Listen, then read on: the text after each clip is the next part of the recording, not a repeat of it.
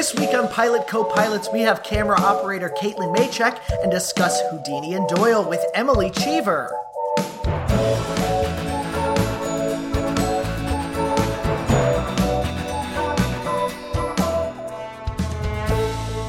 Hello and welcome to another episode of Pilot Co-Pilots, where each episode we talk to TV industry guests and take you on a guided tour through the pilot episode of one of this season's newest shows. That's right, we treat each new series like playing a board game with your nephew.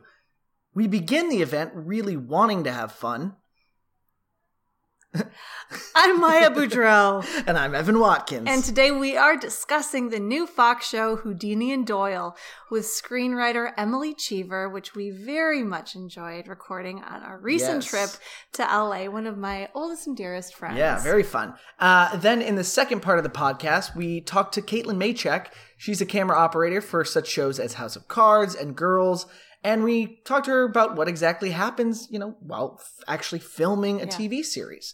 But before we begin, I have two orders of business. Okay. First, Maya, you and I both separately watched a pilot this week from Amazon that has been picked up to series. It's called Patriot.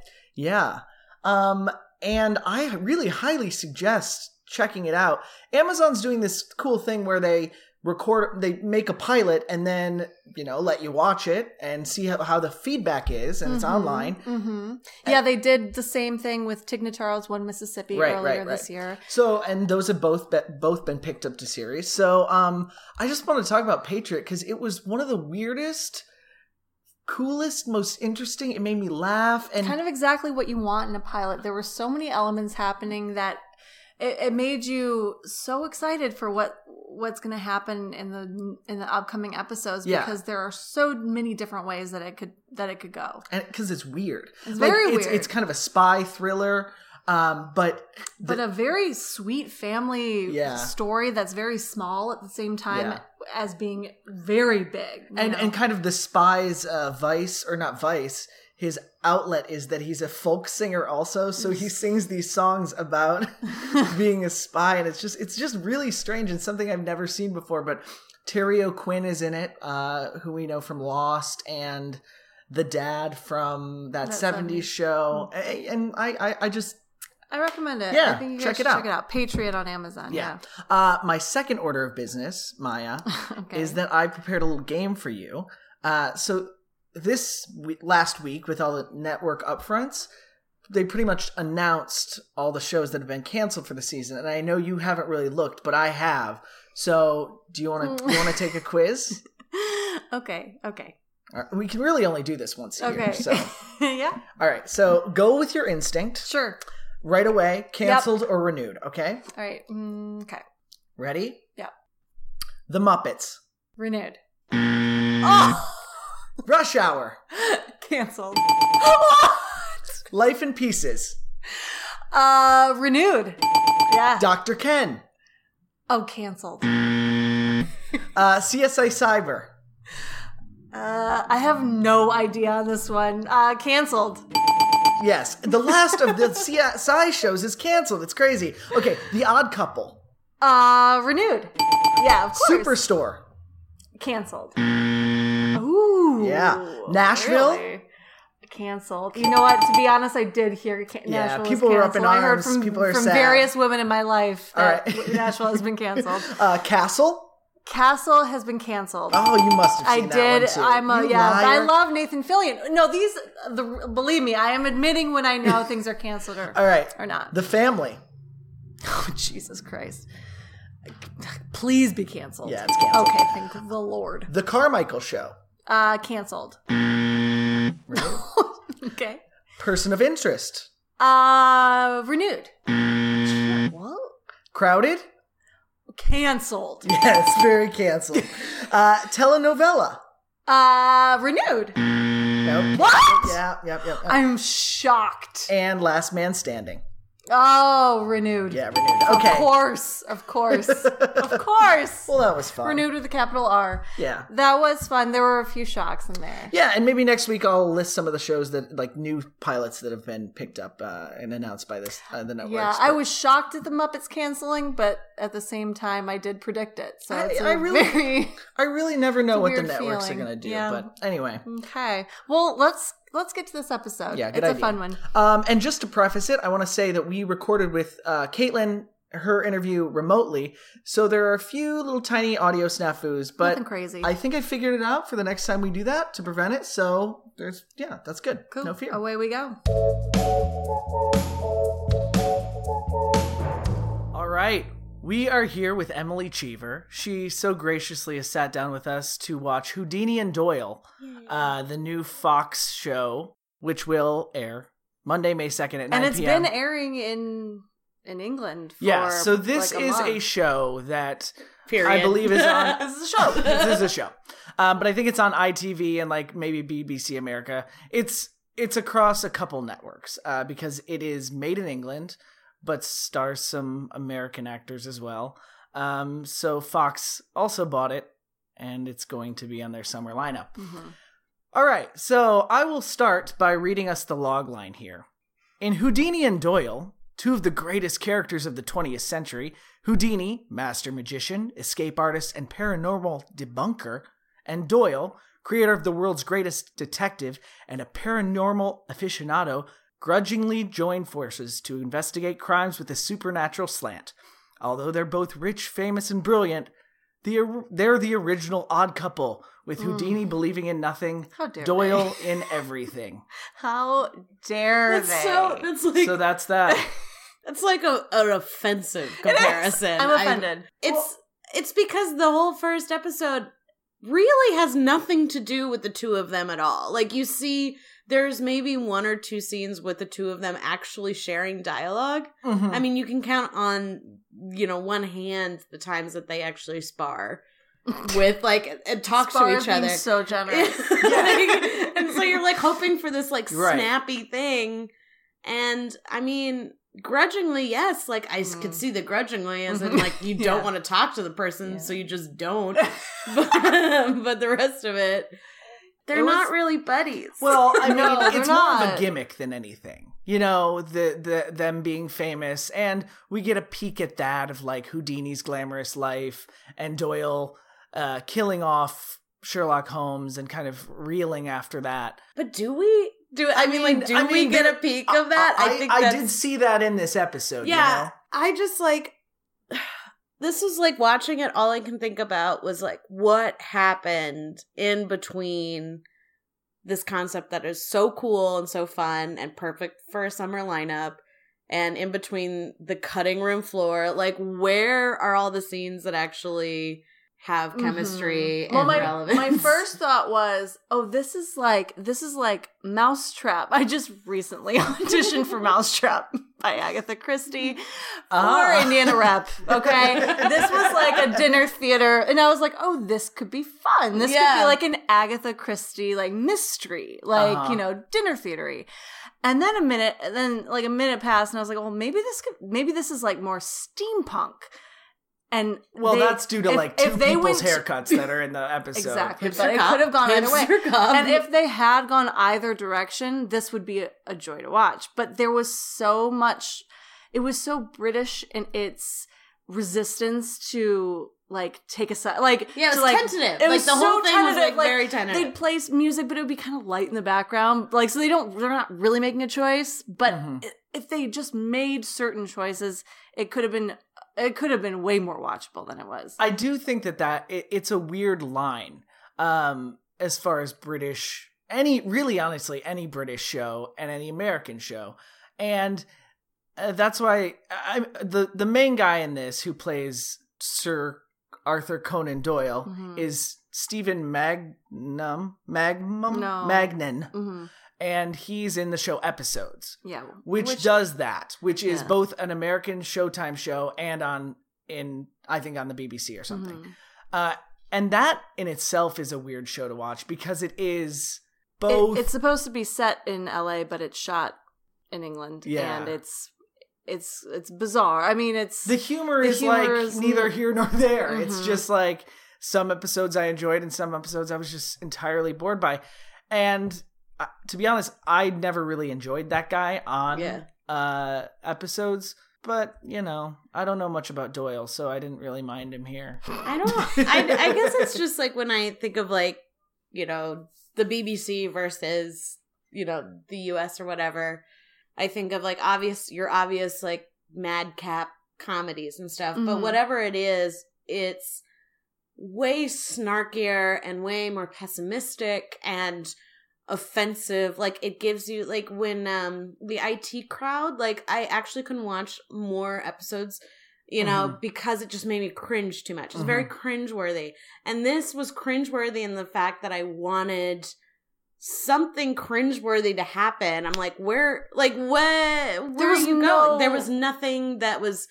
There was no conflict. No conflict. And it should have been all about conflict. Now that you said that about the cringeworthiness, it made me think about The Office, like the original British Office, which is so uncomfortable to watch.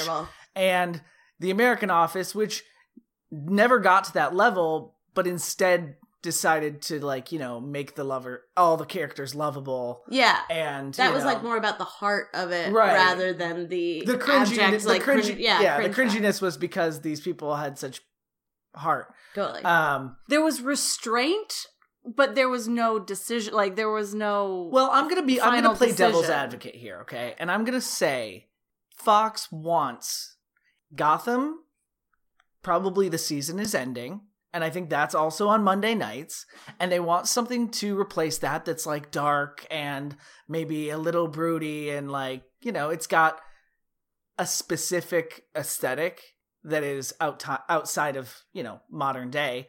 And they just kind of want something that is almost like elementary. And also, this is the exact Mulder and Scully model that just did so well with the But Sleepy Hollow doesn't awesome. Like, I love Sleepy Hollow. Fox has Sleepy Hollow.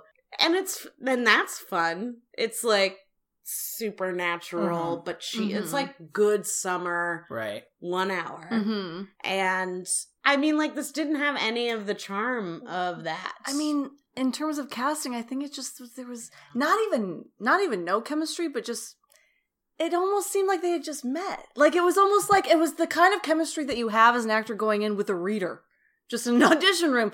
There was like no... Oh, see, okay. I didn't feel any I guess I wasn't really watching out chemistry. I kept watching it being like, can I watch more of these guys? Are they doing an okay... Like, this is the pilot. We don't know them yet. Yeah. Like, any pilot, you're not going to care about the actor that much. And I was like, despite the guy who plays Houdini's totally relaxed American accent that is not even set in a time period, which is really jarring when it's against a British accent. It's like, honestly, there was one point in which, his crazy Houdini hair, I was like, I'm watching like one of the original cast members of Spring Awakening. I know. Because he's so relaxed. God, you guys are nerds! Look at you motherfuckers! We just revealed ourselves as theater kids. Well, but his costume was even that. What's Hamilton about? Can we take a sidebar? Haven't seen it. Can't get the tickets. Sadly. I really am giving this a lot of I respect that. And I don't want to shit on it at all about you. But I think that my summer TV standards are lowered. Yeah. That's true. But that's, for me, when you talk about summer TV standards, I'm talking about basis of logic and reasoning. But if anything, I want chemistry to be heightened. Yeah. And that's why I do feel like they were just thrown into a room together. I mean, they're not given a lot of scenes together. When they were playing ping pong. And then and they were introduced in a way that made me feel like I fell asleep for a second and like missed the actual moment where they met. Okay, let's talk about this. Okay, because this is a question they're supposed to know each other before. Okay. Is this based in reality? Did they ever interact? Apparently, historically, they were buddies. That's interesting. Yeah, and apparently they kind of had this... I think they had this relationship that was like debunking each other's, the supernatural. And very fun. So fun. Not so because... and maybe that was an early on failure in this pilot that I didn't understand whether they were already had like a very close relationship or this was the beginning of that close relationship. You know what I mean? Obviously they knew each other, but they didn't give us a sense of whether their history was rich. Yeah, their relationship was rich. Mm-hmm. And then enters their policewoman sidekick, right? Which was so insulting. I mean, why even create this role? I mean, if you're only going to make a role for a woman because she has to have monologues about how hard it is being a woman, it's just insulting. I mean, there was no point to this. I can't imagine that is historically accurate at all. No. A woman police detective. I will say, back then, here's something. Maybe it was post-feminist because, if it was truly feminist, quote unquote, she would have been really good at her job and like really smart, but instead they decided to flip it the other way, and she just kind of did what everybody else told her to, and she was like, I'm a woman who's I'm a cop, like, but not in the end, and that was her pilot journey. Oh my god, it was like watching a small child get rewarded. Well, she does for her like waist. Pretending, oh, you found who stole the cookies, like good job, and she was like, I did, but like, yeah, and her waist is smaller than that of most children. It was a disturbing costume choice. It was distracting because of that. It was distracting. And I mean, like, it's almost like, where did they find a belt that small to cinch her up? It was a choker. It was actually the choker for like a previous. Well, Taylor Swift is wearing. There are alleged specters in this pilot, and also the specter of her former waist. But as far as the specters go, though, I don't think I've ever been more confused by a simpler plot in my entire life. Like, that's fair. I truly did not know. Like, there was a part of me that wanted that whole Law and Order Clue thing of like, I think I know. Like, it's that guy who always did it or whatever. Like, it would have been fine if the reveal of the person who done it was obvious. Yeah. But instead, I just genuinely didn't know what was going on. Like, time. I tried to figure out. Oh, I tried. Like, at one point, I was like, she did it. But then I was like, I don't know why. It's too early. Well, they were all wearing habits, and it was hard. It wasn't even the habits, though. It was truly like, I don't understand who died and what the motivation is, and where are you right now? Like, it was a very confusing crime plot. It was sort of like a Philomena plot. I didn't see. Oh, okay. Well, I'll plug my ears if you want to make the. Oh no, just that it was like about a nunnery that was like, forcing the nuns to give up their children that were conceived out of wedlock. And I guess that's like, is that what happened? One of them is a murderer? I still don't understand. I still don't know. I think that it's probably a really tall order to not only set up that this is going to be a procedural, right? Yeah. A supernatural procedural. I love. That also involves historical characters that we have to learn how they're related in their relationship, which I guess they didn't. That's really okay. We're on board for that. And then also set up that it's like in this other time period. I don't know. I feel like it was just a lot to ask of the right. Yeah, I think maybe in that case, like, I am so like, check mark, yes, all of the above. I'm so into that. But then take the time in a pilot to introduce me for longer than a second to these two guys that I'm supposed to be, like, warring with. Yeah. And then, like, even just like, maybe just don't even have the nuns. I don't know, like, introduce me to this world because it's already so cool. It could like, be much simpler. I do remember looking at like the time, like how far we were into the episode, and I was like, oh my gosh, we still have so much longer. But then now talking about it, it's like we needed longer to learn more. Yeah. So in that sense, it's just like cut away a lot of that confusing I did. Stuff. There were certain parts that I wanted to know. I wanted to know more about Houdini, I guess. I wanted to know more about this party he was having. I think he was cut out a lot. There's no way that there wasn't more and then Houdini. like he like lifted what kind of pipe was that? It was opium. He was about to smoke opium, which is like what think Sherlock Holmes that was a cool usually pipe. does. Yes, and I wanted to know more about that. I don't know. All right, that was the only part that I was about to sink my teeth into, but it was so fleeting that it was gone before I had even And his realized. opening scene is a scene I have seen. We've all seen it 14 times in different movies, which is the scene of him being trapped underwater, the curtain going down, and then the audience after 3 minutes standing up, and after 4 minutes going wild, and after 5 minutes being enraged, and it's just like, oh, that's the same. I guess that's what he did, but I don't need to see it again.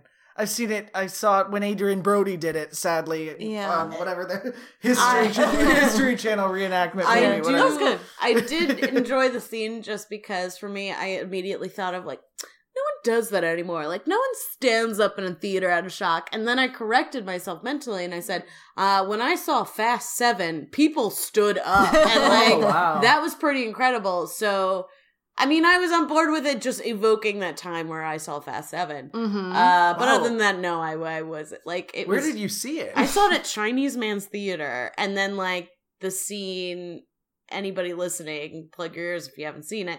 The scene when Paul Walker's about to fall off the cliff, but then he jumps off the bus and latches onto the spoiler. I was crying at that. People like stood up and like lost their shit. It was a good scene. And that's the joyous moment that I think that we're all searching for as entertainers in our lives. This didn't have any of those. That didn't. No. This and the climax, one of the climaxes of this was surprise. They're locked in a grate. The water rising. With the water rising. It's like in the nunnery. Of course they're gonna get out of this situation. They're with Houdini. But are they going to do this? Is this going to be the trap every episode? They're going to get caught under a grate with water rising. They must. I mean, how is Doyle going to get out of a situation? They're like, we gotta just avoid water. Can we go to the desert? But the whole show to me was that final chase scene was just like, I'm supposed to understand that this is urgent and important. The music cues are telling me that I'm supposed to be on the edge of my seat. But nothing about it was actually, like, dire to me. Mm-hmm. And it's unfortunate because, like, the premise is so cool. Like, I'm so all about it. Especially that this is, like, a real, like, rivalry / friendship / frenemies or whatever they were. There's so much there. And I don't know, maybe. And the fact that, like, this first episode is revolving around nuns, and I could usually watch nuns forever. They're so fascinating. They really are. And occasionally fly. Exactly, yeah. Well, they do in this, to be fair. Yeah. One of them does. Yeah, the Spectre. The Spectre of Lucy. Well, yeah. Somehow caused by the subway. And your eyes. So sound waves. Sounds.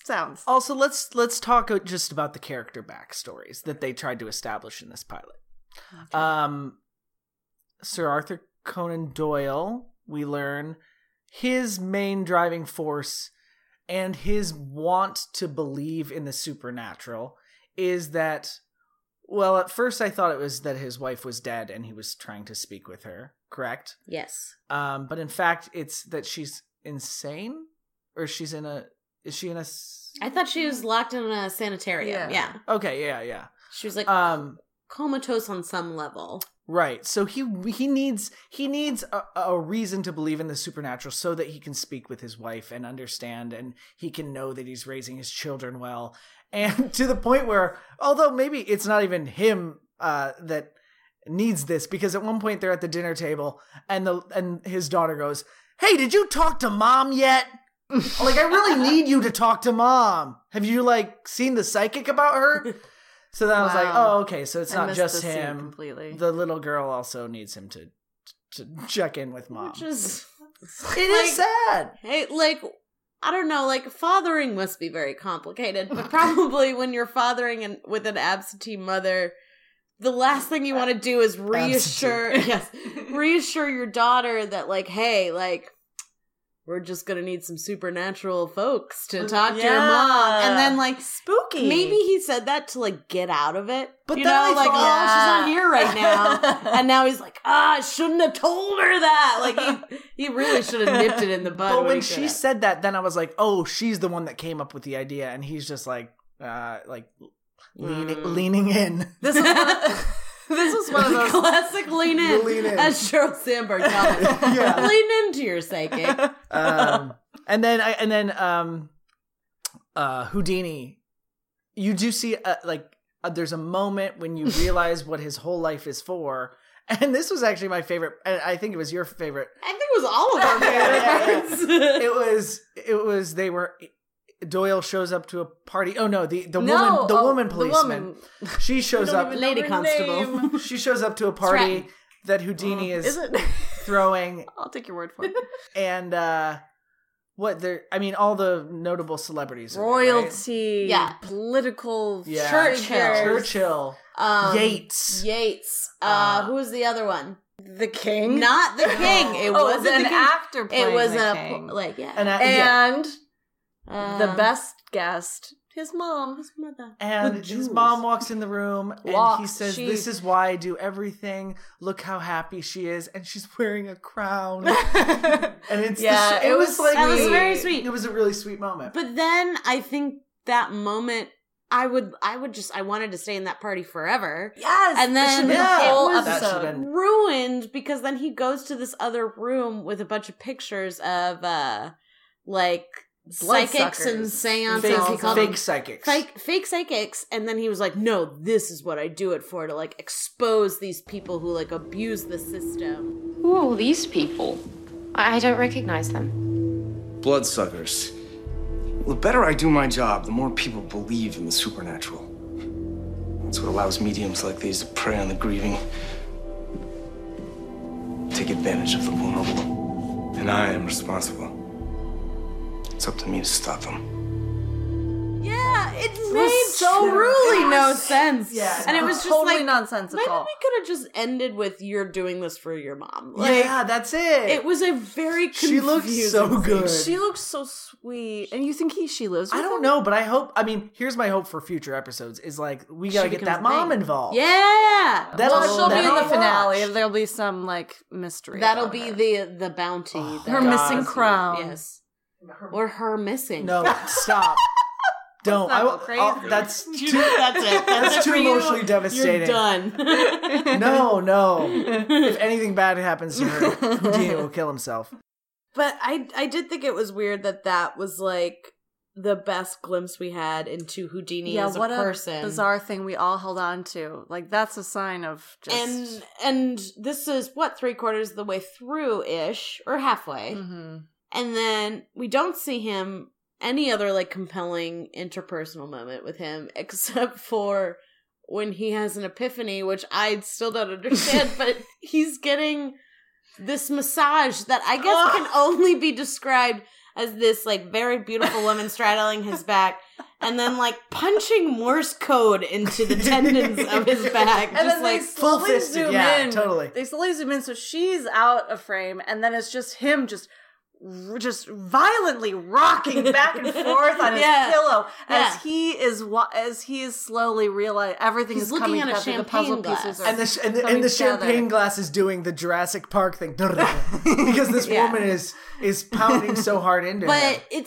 But the thing about that is no one's Ripples. reacting like it's a strange, like he's not reacting like it's No, a it's not terrible so- massage. it's not supposed- it should be She's funny. not reacting like she knows that she's giving a terrible massage. It is as if everyone in the room, both Houdini and his sidekick and all the people involved of making this TV show thought that is actually how one gives a massage, and that concerns me. Well, or it could be that they all were too sad to tell her she doesn't know how to give a massage, because that's the hardest As thing an to tell actor? someone. actors should all know how to give massages. hard. That's a class in college, right? That's the basis of any acting training. Did you guys really take a class in college and just like how to massage No, each but other? they were massage the truths out of Every each class other. starts with you make a massage Yeah, circle. listen and it or not. Loosen up and, you know. I saw some shit that happened in the Tish lobby. Like, you guys could tell me whatever goes on. Well, like, clearly she didn't know, and Yeah. I think it's kind of hard to tell someone literally, you don't know how to give a painfully massage. evident. Yeah. That's a hard thing to true. tell someone, you know. Yeah. It's especially if they think they're good at it. Do you think that she thinks she's good at She it? was pretty confident. You don't push so hard on someone. Or do you think this was a choice she was making as an actress? if so, then it should have been recognized whether By it him. was like him just like looking back. Well, no, he At, wasn't. like, as like a, like a- to be oh, fair, like, to be fair, he recognize wasn't it. sitting in proper massage was- position. yeah. His elbows were up, and his like chin was on his. He was hand. already tense, yes. He was already, like, his body form was already Like, he tense. wasn't ready to full receive. snake. I don't know. It's always how things Position. go wrong, am I right? When you're not ready to receive in the bedroom. I suppose things that go was the wrong. most supernatural scene of the whole episode. No, I'm genuinely concerned for this actress who thought that maybe she's good at massages. I am too. Because that is a very valid comment that I didn't She even won't consider. get anywhere with that kind of massage. Mhm. Well, like, let's hope that she doesn't give massages the rest of her life. I think maybe it was a choice. Someone give this woman a meaty roll that doesn't Yes. involve any kind of Yes. tenderizing of meat. Yes. Evan, you asked a really good question midway through Yeah, the because show. I wanted to give us some time to think about it. Yeah, you asked us who we would recast if we had our ideal. Yeah. If we had the pick of the litter. I'll go first just because I got okay. half, but I didn't go full on. I didn't come up with the Doyle in time, although maybe I will here in a second. But you know who I wanted to see as Houdini? Giovanni Ribisi. He'd make some interesting choices, as he always does, I think. Yeah. Well, yeah. You know, yeah, I could think see it him with would the have been drug more habit. interesting. I could Yeah. see him, sniffing around. It would have been Twitchy. Well, yeah, of course it would have been twitchy. It would have been darker and twitchier. I Way think. heavier on the drugs, yeah. Yeah. I mean, probably his voice would have been even more of a stark contrast Yes. to the British accent. So. Yes. I don't know, but very okay. true. So go ahead. Who? I We're wanna doing hear- Houdinis now? No, I didn't come up with the Doyle. So either of yours, really. Well, now I'm second guessing my Houdini because, no, I'm not. I'm going to stick by it. I said James Spader. Oh my God. He might be a little too old, but I can see him doing it. They would have an issue of displacement of water when he went in his tank, just by his head alone. But you know what? Very- He's elegant. He has an elegance and It's movement true. Yeah, that I think a young Houdini James Spader. needs. A young It's James Spader. that- I'll give the you that. slime factor. I think Yes. it's just like that creepy. Yeah, A showmanship. he's a magician. Yeah, He's a showman. And then I don't know. It was harder for me to do William Doyle Shatner. too. You're gonna say William Shatner for Doyle, aren't you? I wish I would have. That would have been sick. so good. Oh my God, guys, we reunion. gotta make that show. I'm They're never back gonna say at mine. it. It was that. I mean, it should. No. What was yours? You know what? I said Luke Wilson.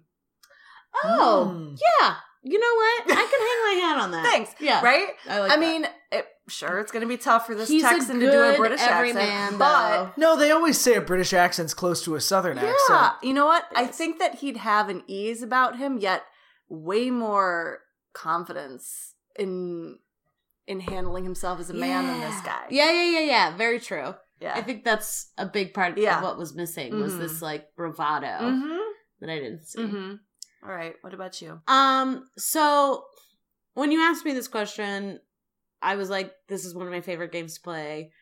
But at the same time, I wanted something I think better, but all I could think about, and I didn't even watch this week's episode, was Alex Karpovsky. I had to just look up his real name. Oh, From yeah. Girls. Yeah. And Adam Driver. So Adam Yes. Driver as Sir Arthur Conan Doyle and Alex Karpovsky as Houdini. Mhm. All I could think about was just like, That would be some sick shit. Like, that would be... Yes, I love that. He's very snarky, but somehow very charming and, like, very analytical and stuff. And Adam Driver can, like, you know, act the paint off a wall. So like, he's so good. That's what we need to see on Fox. That it's true. I mean, we need to get Adam Driver on Fox. Guys. Position.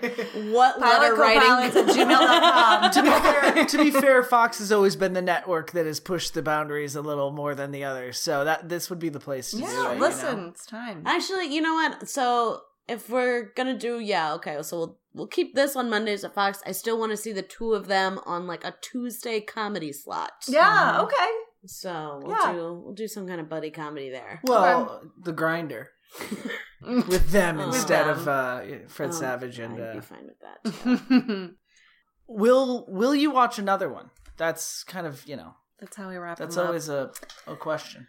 I'm gonna say I will watch another one with the highest of hopes that the two of them will get some chemistry. And that's pretty much it. Like, I don't need a solid plot line. I don't need a sensical, like, crime story. I need to see the two of them in genuine shenanigans together. And otherwise, like, I'm out. But that will be, so I'll watch the first 15 minutes of the next one. As a test. Yeah. That's pretty much it. Yeah, that's kind of how I felt too, is like, if these guys can find their own thing with this, I'll watch another one, and if the mom's in it, for sure. I'm in. Really for the whole connected season. with that. I will watch every single episode. She didn't get a line. That was the saddest part. Although she may not be back. It wouldn't have hit as hard if she had gotten a line, because obviously that's his relationship. Is like, she never got a line in her life. Oh my God. Wow. Okay. Yeah, I probably feel the same way. I wish this was good. We do have to talk about, and I think we have to wrap it up with this. And this is the reason I will watch another one. Okay. Is because at the end of the episode, the strangest thing happened, and it was the most sexist, outwardly sexist moment that I was like, "Oh, maybe this show's gonna take a turn." I liked it. Yeah, and that was the. I mean, I don't really want to reveal it because that's more of an incentive to watch, I suppose. I think that it was finally recognizing how insane that this character was, this woman. They finally recognized that this would never happen. That this is insane. This would never happen. And so we're blaming this. I mean, can I spoil it? That you are having an affair with this, with Doyle. And that's the only reason that you are being lauded for this case. And it was so blatant, and he said it hurt. It really did. We all sort of like reacted. Yeah, but it was physically to me because it was narratively. Because I was like, was this? Like, I didn't realize that there was things to be awarded from this case. I thought this was a throwaway. I didn't know why she was on it in the first place. No, they said at the beginning that he said at the beginning, this is going to be a test of your skill or something like stupid like that. And and so it's just like, well, you did a good job. Clearly, you're just fucking him. And like, well, yeah, but there was no hint of sexism really before that. I mean, it was like, oh wow, they're giving this girl a chance, and then at the end, he was just turned so. That is sexism, but I thought it was like she was just kind of seeing like it was the throwaway case for the throwaway cop, and if we were to hold true to that comment, like maybe there would have been one part earlier where it was like, oh yeah, like maybe she had something with another cop or something. We have no basis of her being any kind of like harlot or anything. No. And so like it was... Well, it was me being sexist as an audience member. Thank you. You're welcome. Being skeptical of like this time period having a woman, and so I was the sexist one. And then at the end, he was sexist, and I was relieved. Yes. It was no longer me. You know what? Not all men. Not all men, guys. Oh well. I'm glad I got to sit here and talk about this with two women too. Thank you so much. Thanks for watching this with us. This is fun. Anything you want to like plug? Twitter, Instagram, anything like that? I'm really thinking about getting back into the Twitter, but either Twitter or Instagram. is Emily F. Cheever. At whatever at whatever platform you choose to search you. Yeah. I mostly do pictures of words on in my Instagram that like Bible quotes. Well, like signs I find really funny. Like, if you just open your eyes and look at some signs, they're pretty silly. I don't read. I just watch TV. Oh, well, God bless America. And that's pretty much it. I don't really have anything else. All right, well, thanks again. Thank you. All right. That's the best. I'm moving you upstairs. Mr. Houdini seems to think you've done a good job. Therefore, I assume you're having an affair.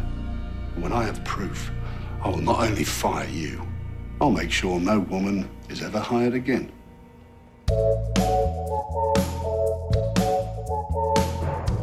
All right, we're here with Caitlin Maychek. She is a freelance director of photography and an IATSE Local 600 camera assistant, and she works on such shows as House of Cards and Girls. Thanks so much for being with us, Caitlin. Thank you so much for having me. Don't worry, you can call me Kat throughout the episode. It'll be great. Yeah, and Kat is one of our dear friends from college. Yes. So we're really excited to have her on the podcast. Yes. I'm really excited to be here. So first of all, I think just for listeners and for me, to be honest, can you just give us kind of a breakdown of the camera crew? Not many know, I feel like, how many hands are needed, and just kind of the operation that goes on with a camera on set. Great, yeah. So I guess it's kind of the same for both film and TV when you're working in a narrative setting. You typically have, when they're talking about single camera, they're really talking about two cameras. It's an A and a B camera. So you have a director of photography who deals with the director, deals with lighting, deals with grip, who are camera support and also lighting support, and then the camera department as well. So they're managing most of the set, the director of photography, and they're the visual hand of the director. And then underneath you have the camera operators. But typically here in the United States, we have an AOP and a BOP. And sometimes that B camera operator is a Steadicam operator, which is a different setup. They're basically a human tripod that walks around and follows the actors. And then right underneath that are the focus pullers who keep everything sharp when actors move around. And right now, the style is for everything to be wildly out of focus in the background. So focus pullers are very important. And House of Cards is a very big example of what a focus puller does. You definitely noticed that in the shooting. Yeah. Yeah, it's all about precision there and movement. So they're following the movement. And then there's my job, which is the second assistant camera. Second assistant cameras, especially on A camera, which I've been doing for the past 5 years. I run and manage the department. I am somewhat in charge of hiring people, additional operators or assistants with the permission of my focus puller and my A camera operator. And we're there to support the focus pullers. We're the people with the slates. We're the people who are marking the actors, so I'm literally chasing Kevin Spacey throughout the Oval Office for a couple of years. So after the second, there's a digital loader or a film loader. They are the truck support, running the batteries, running the cards, running the media. Now, when you, as far as like that crew goes, do you find that every shot requires that amount of people and that crew? Oh yeah. Or does it vary? Most narrative TV jobs, TV or big, typical features, you're going to use everybody. You're not going to have an operator pull their own focus unless it's a ENG style like Veep or Arrested Development. You're still going to have maybe a focus puller to manage the department because they're talking to production, they're hiring people, they're doing all that. So there's a lot of behind the scenes that we do. And once we're in a shot, I'm completely managing the communication between my director of photography, the camera rental house, the production, and getting approval and not approval for certain requested equipment. Gotcha. So there's a lot that goes on behind the scenes. So I kind of learned that why I liked being an 8-camera second for so long was that I could watch the setup and I didn't necessarily have to perform the shot itself. And I could watch how the DP lit it. I could watch how the actors move. I can watch how they're dealing with blocking and coverage and all of that. But also I have a good communication with production because as a director of photography, which is what I ultimately want to do, that'll be something that is very important. It can be a much more political job. You have to know what you need and know what you can get away with if you have to cut things. Now, and your experience as a director of photography, how much influence do you typically have not over the director, but, in conversation with the director over... On the actual shots of the show. Which shot, what style-wise. And I'm sure it depends on which who you're actually working with, but just typically, I would say in commercials, a director of photography can be more like a director where they're really pushing the look, especially nowadays. That's my impression. But I would say typically it's probably best just to collaborate with the director. But then also when we're dealing with a long show, like I know if I were to shoot something like House of Cards or I would say like House of Cards, where you're having directors come in that haven't worked in the Fincher style before, the operator and the director of photography are going to be telling them what the style is, or how they get their vision to match the style set by Fincher from episodes 1 and 2 or chapters 1 and 2 of season 1. Gotcha. So that's the one thing about TV is that's why you see one or two directors of photography throughout the series. Heralding the image is how I like to put it, but there's that. Could you just sort of give us a little bit of your background? Because I mean, you started in theater. That's how we all met. We were in we went to Tisch and we were all in theater school, and then you transitioned. And what drew you to film? What sort of made you decide to go in a different direction? So actually both my parents work in advertising. So that was something that was heavily influential on me. My mom was a copywriter. My dad still is a creative director, and I would watch all their spots when I was very young. So I was just always watching things, always loving movies, I was a huge Disney fan. And because I was a huge Disney fan, I was a big singer growing up, which led me to theater because I wanted to perform more on stage. I did a lot of performing as like a little tiny 10-year-old cabaret style singer in Chicago where I grew up. And Cute. Then so sweet. There's so many VHS tapes that my mom wants to show everybody. And that led to theater. And theater I liked. It was just not exactly what I wanted to do. I really enjoyed working with directors. I was a stage manager for a long time because I had this good organizational, tech-savvy mind as well. And that's really what led me to camera. I realized I didn't want to be a stage manager because it wasn't creative enough and I wasn't getting roles. So I was always kind of being a stage manager, like always a bridesmaid, never the bride kind of thing. And I decided I'll be a directing major. So I auditioned for Playwrights Horizons, also got into the University of Michigan's directing program, which did film and theater, but decided to go to NYU because I wanted to be in the city. And I loved doing directing. I had such a great time doing that. And when I decided one summer I'd switch to film because I was at this great school and theater was becoming not old hat, but I felt like I wanted to learn something new. Expand yourself. Yeah, and learn a technical skill. So I decided I'd switch to film. Got into this amazing study abroad program in Prague at the film school, the National Film School there, FAMU, which was a directing and cinematography program in 35 millimeter. So I got to start putting my hands on actual real film equipment. And it was there I kind of realized, the photographs I see on set of directors at the camera, they're only there for a second. But I want to be there all the time. So that was where I decided I'd want to be a director of photography because in Europe, the director of photography also operates, but here we split the roles.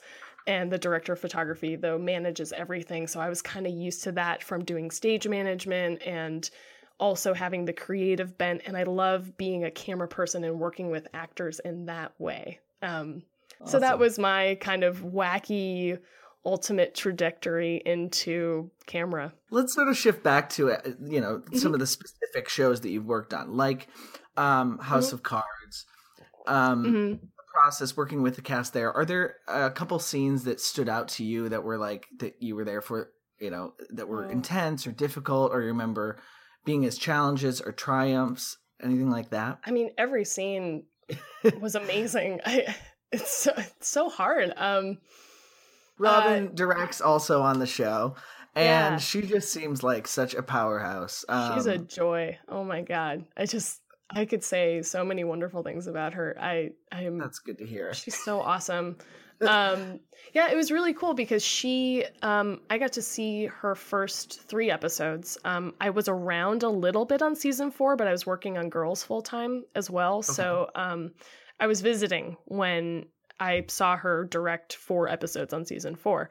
But she really, really is incredible. A really good actors director.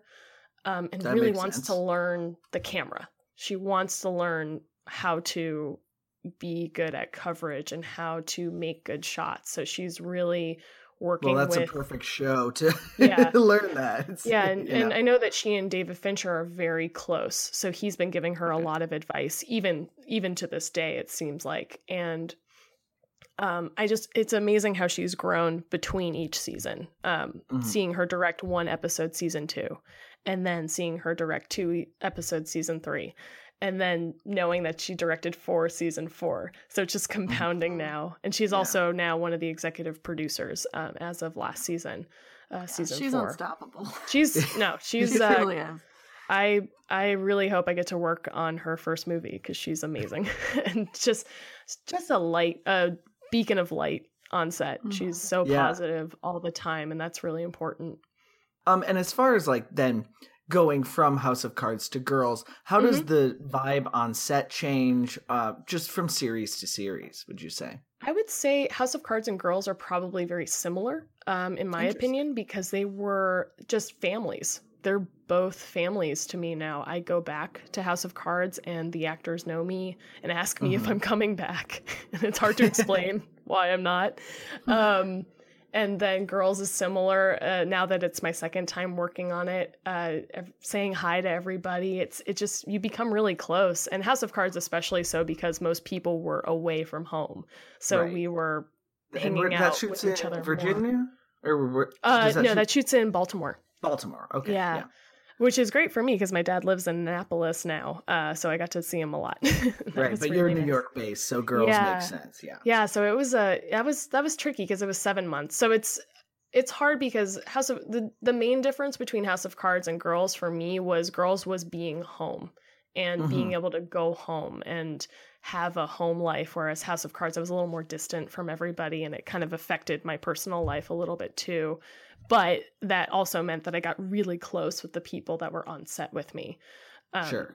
Fortunately, everybody's awesome on both shows, so I've been very lucky. And I mean, on Girls as well, a lot of the, actors, Lena and Alex Karpovsky and Jenny Connor, who's the executive producer and writer, they also direct. Do you find it's a challenge when a director does that, has another role on the show? I mean, maybe not for you, but for them, or I can imagine there's just a lot more movement on set. Is that true? There is, and it's incredible. I mean, Lena is amazing at what she does. She's one of the most skilled directors I've ever seen, period. The end. She's not only a director, she's the lead actress, the main creator, one of the main writers. Showrunner type. I mean, she just does everything flawlessly. Her notes are perfect. We have video playback on set, so she goes a lot. We have it full time because she's in so many scenes, and that show just runs flawlessly. It's how directors who are also actors should work. It's like a crash course for how anybody should work. On Girls, they really trust one another, and they've built this amazing team of people that trust one another completely. And encourage one another. It's really amazing. In any creative endeavor, I suppose.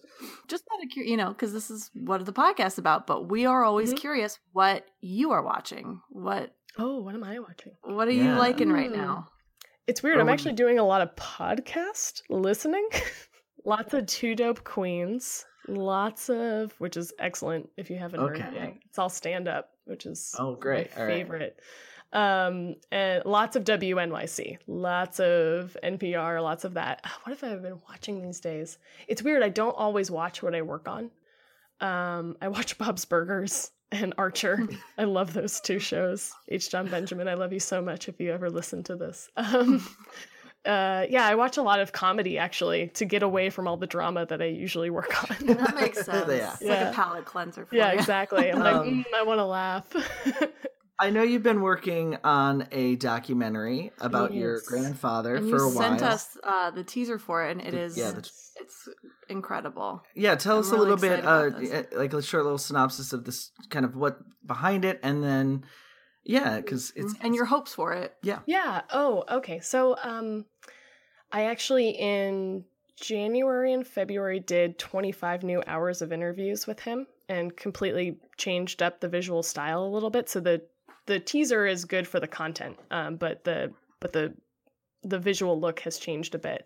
But my grandfather's this awesome cultural anthropologist, and I grew up hearing stories of him in the Amazon, what he did and lived with the Yanomamo Indian tribes for on and off for 30 years. And studying them, learning their language, learning their culture. And I didn't realize how much of a big deal he was until probably high school. Okay. And also interviewing for colleges. If I met an anthropologist, I would talk to him and say, oh, do you know so-and-so? And then suddenly my college interview became talking about my grandfather because he's a badass.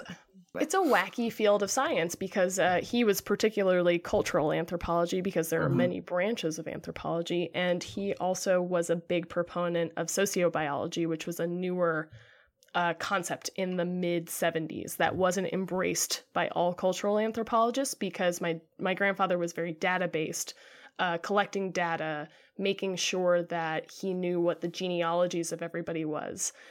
And then it seems like in recent history, he's a very renowned anthropologist, and in recent history, there's been some kind of big pushback. Controversy. Yeah. Well, it had always been a big deal within the community. In the 70s, like I mentioned, sociobiology came up, and there were these two camps always. And my grandfather is very well known and kind of larger than life, and this Indiana Jones of anthropology. But he had a lot of academic rivals, and then that all came to a head in 2000 when Patrick Tierney published his book Darkness in El Dorado, and it became a public thing. So people... And essentially the critique was what, Cap? It was that he had, in 1968, when he went down to the Amazon basin with Dr. James V. Neal, they had willingly and purposefully spread the measles during that epidemic that happened in 1968, when in fact he was trying to contain the measles epidemic with a vaccine. Such a crazy story. It's so crazy. And the thing that's really sad about it is that this book has been completely debunked, but nobody knows that. It was debunked in the anthropological community, but now the public only knows that this book was a National Book Award nominee, that it was a huge anti-vax proponent book.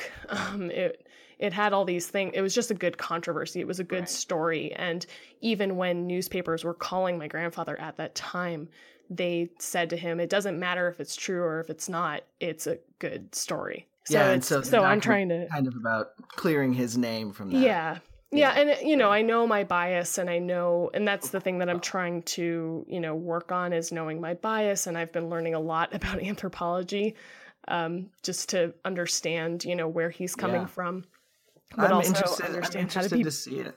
Yeah, it looks really great. It was really amazing doing the interviews again with him because we covered a lot what you saw, but then also went deeper into the science that I didn't touch on in my first round of interviews and got him to talk about the Yanomamo as people. And that I'm really excited to put in the film because he lived with them for 5 years total. So crazy. Completely on his own. Wow. Which is crazy. Awesome. Well, we now would like to, of course, play our game, Crashed Pilots, that we play every episode.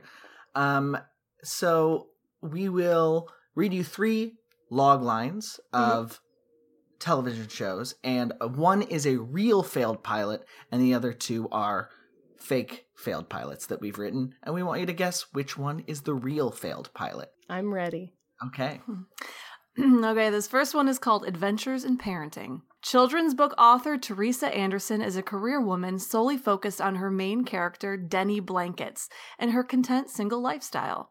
Though after the death of her godson's parents, she adopts the 11-year-old boy and quickly realizes parenting isn't as by the book as she thinks.